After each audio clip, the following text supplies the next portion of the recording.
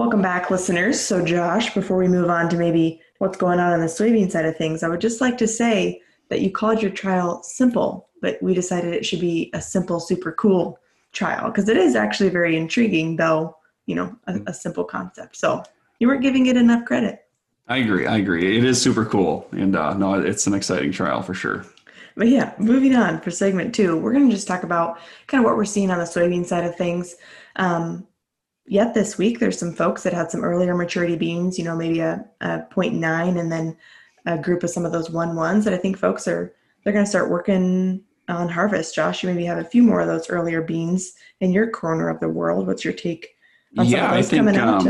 I think today's the day. I think today this afternoon, I think we'll see a few combines hit the countryside here in Fillmore County in the southeast corner. And you just kind of needed yesterday to kind of, get them dried down here a little bit. And it'll be exciting to see if they're dry enough to go and if we can get some early reads on yield. But yeah, sometimes it's just a really good gauge to see maybe what to expect. And I expect to see some go tomorrow. And hopefully next week we can actually talk about kind of what we're seeing for yields. And I'm just excited to see harvest get along. But yeah, I think today's the day. So stay tuned. If you're driving around this afternoon, I think you'll see some combines out around Fillmore County.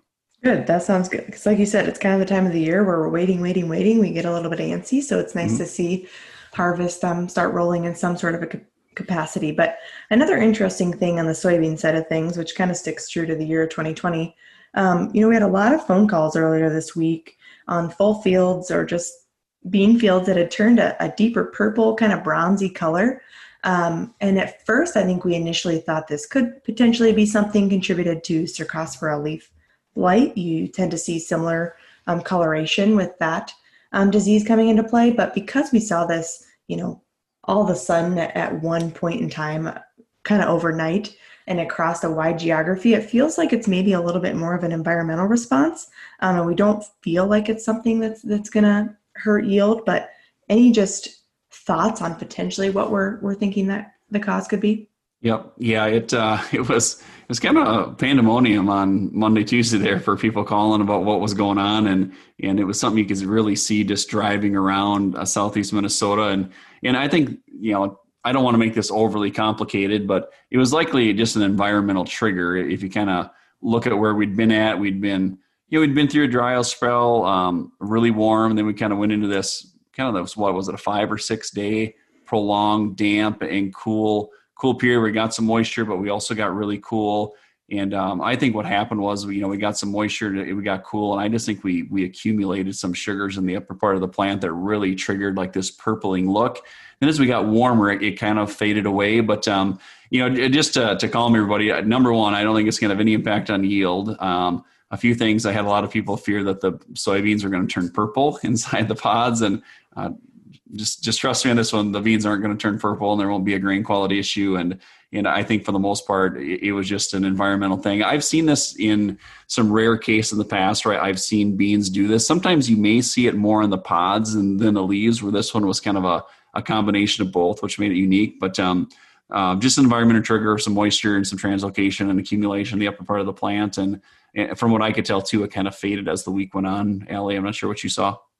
Yeah, it sounded like, the color was much more of that deeper color Sunday into early Monday. And like you said, as we warmed up, we seemed to see some of that kind of work itself through with some of those warmer temps, just probably better able to metabolize whatever was the sugars or whatever it might be that was kind of causing that color. But another thing on the soybean side of things that I think is worth mentioning, just to kind of make sure we think about is next year we're managing our beans in season. Really quiet on the aphid front this year, but as we got later, kind of at that time that we thought we were aphid free, kind of in the clear zone, we did have populations ramp up quite aggressively in some cases. And you were saying you've even seen some fields where, you can still see the aftermath or aphids there doing damage in some of these fields. Yeah.